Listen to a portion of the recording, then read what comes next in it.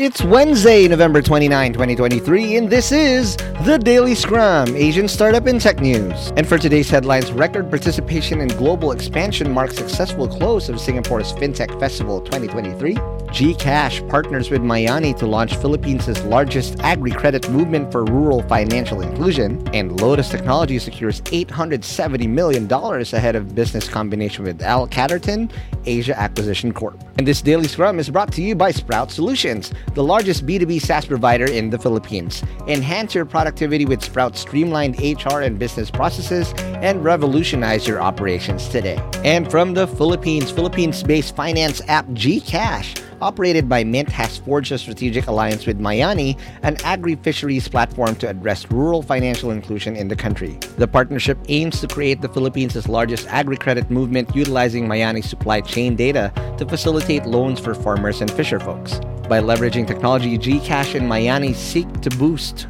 productivity, improve credit track records, and address the significant credit gap in the agricultural sector, estimated to be over 360 billion pesos or $6.3 billion. Initially piloted in Batangas province, the collaboration aims to integrate Mayani's tech stack with GCash to optimize lending processes and ensure widespread financial inclusion.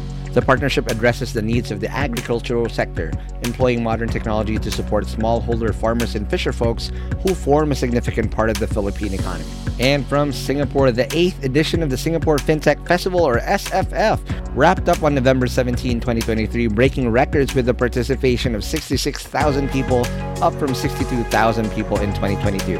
This year, the festival witnessed global expansion, attracting participants from over 150 countries and regions, surpassing the 115 represented in 2022 and featuring over 970 speakers. SFF 2023 highlights including over 2,400 government and regulatory attendees in the regulation zone, 56 sessions at the technology zone, showcasing advancement in AI and quantum technologies, and a new founders zone facilitating matches between 200 investors and 270 startup founders. The ESG zone hosted the launch of MAS's Gprint digital platform, a key element of Project Greenprint, serving as a universal baseline for businesses to report ESG information. Elevandi Insights, an invite-only event, attracted 1,500 participants and held 28 deep dive round tables, setting the stage for technology adoption in financial services in the coming year. The organizing team thanks sponsors, speakers, partners, and attendees and announces preparations for SFF 2024, scheduled for November 6 to 8, with Elevandi Insights on November 4 and 5. And from China, we have a funding alert!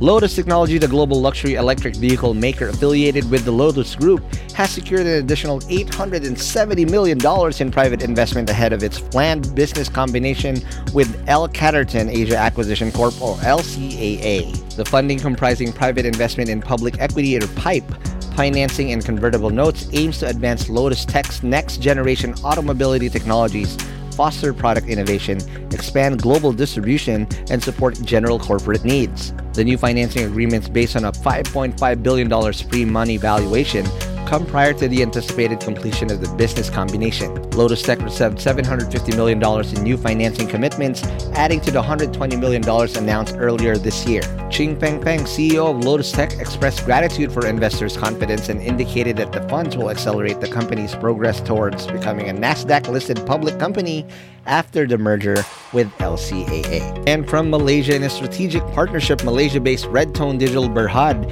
and SpaceX, the American spacecraft manufacturer, have signed an authorized reseller agreement to provide high-speed internet services in Malaysia through SpaceX's Starlink satellite system.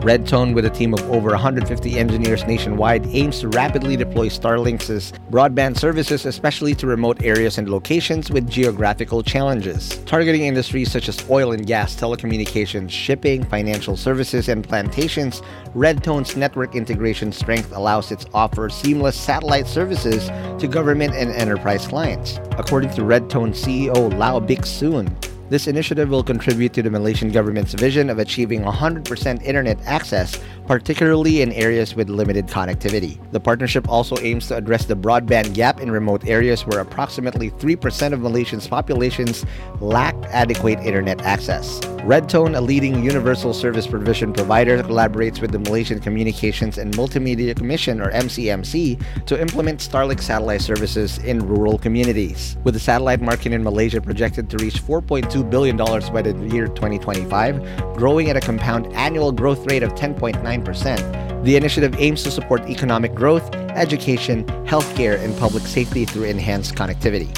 As of November 2023, Starlink, operated by SpaceX, connects over 2 million active customers across 60 countries, promising advanced broadband internet services. And that's it for today's Daily Scrum. Follow us on Spotify, Apple Podcasts, or wherever you listen to podcasts. And to get all the links to the news that we've mentioned today, you can find them at thedailyscrum.hustleshare.com. And if you want to support HustleShare doing content like this, please do subscribe at premium.hustleshare.com. Catch you guys again for tomorrow's Daily Scrum.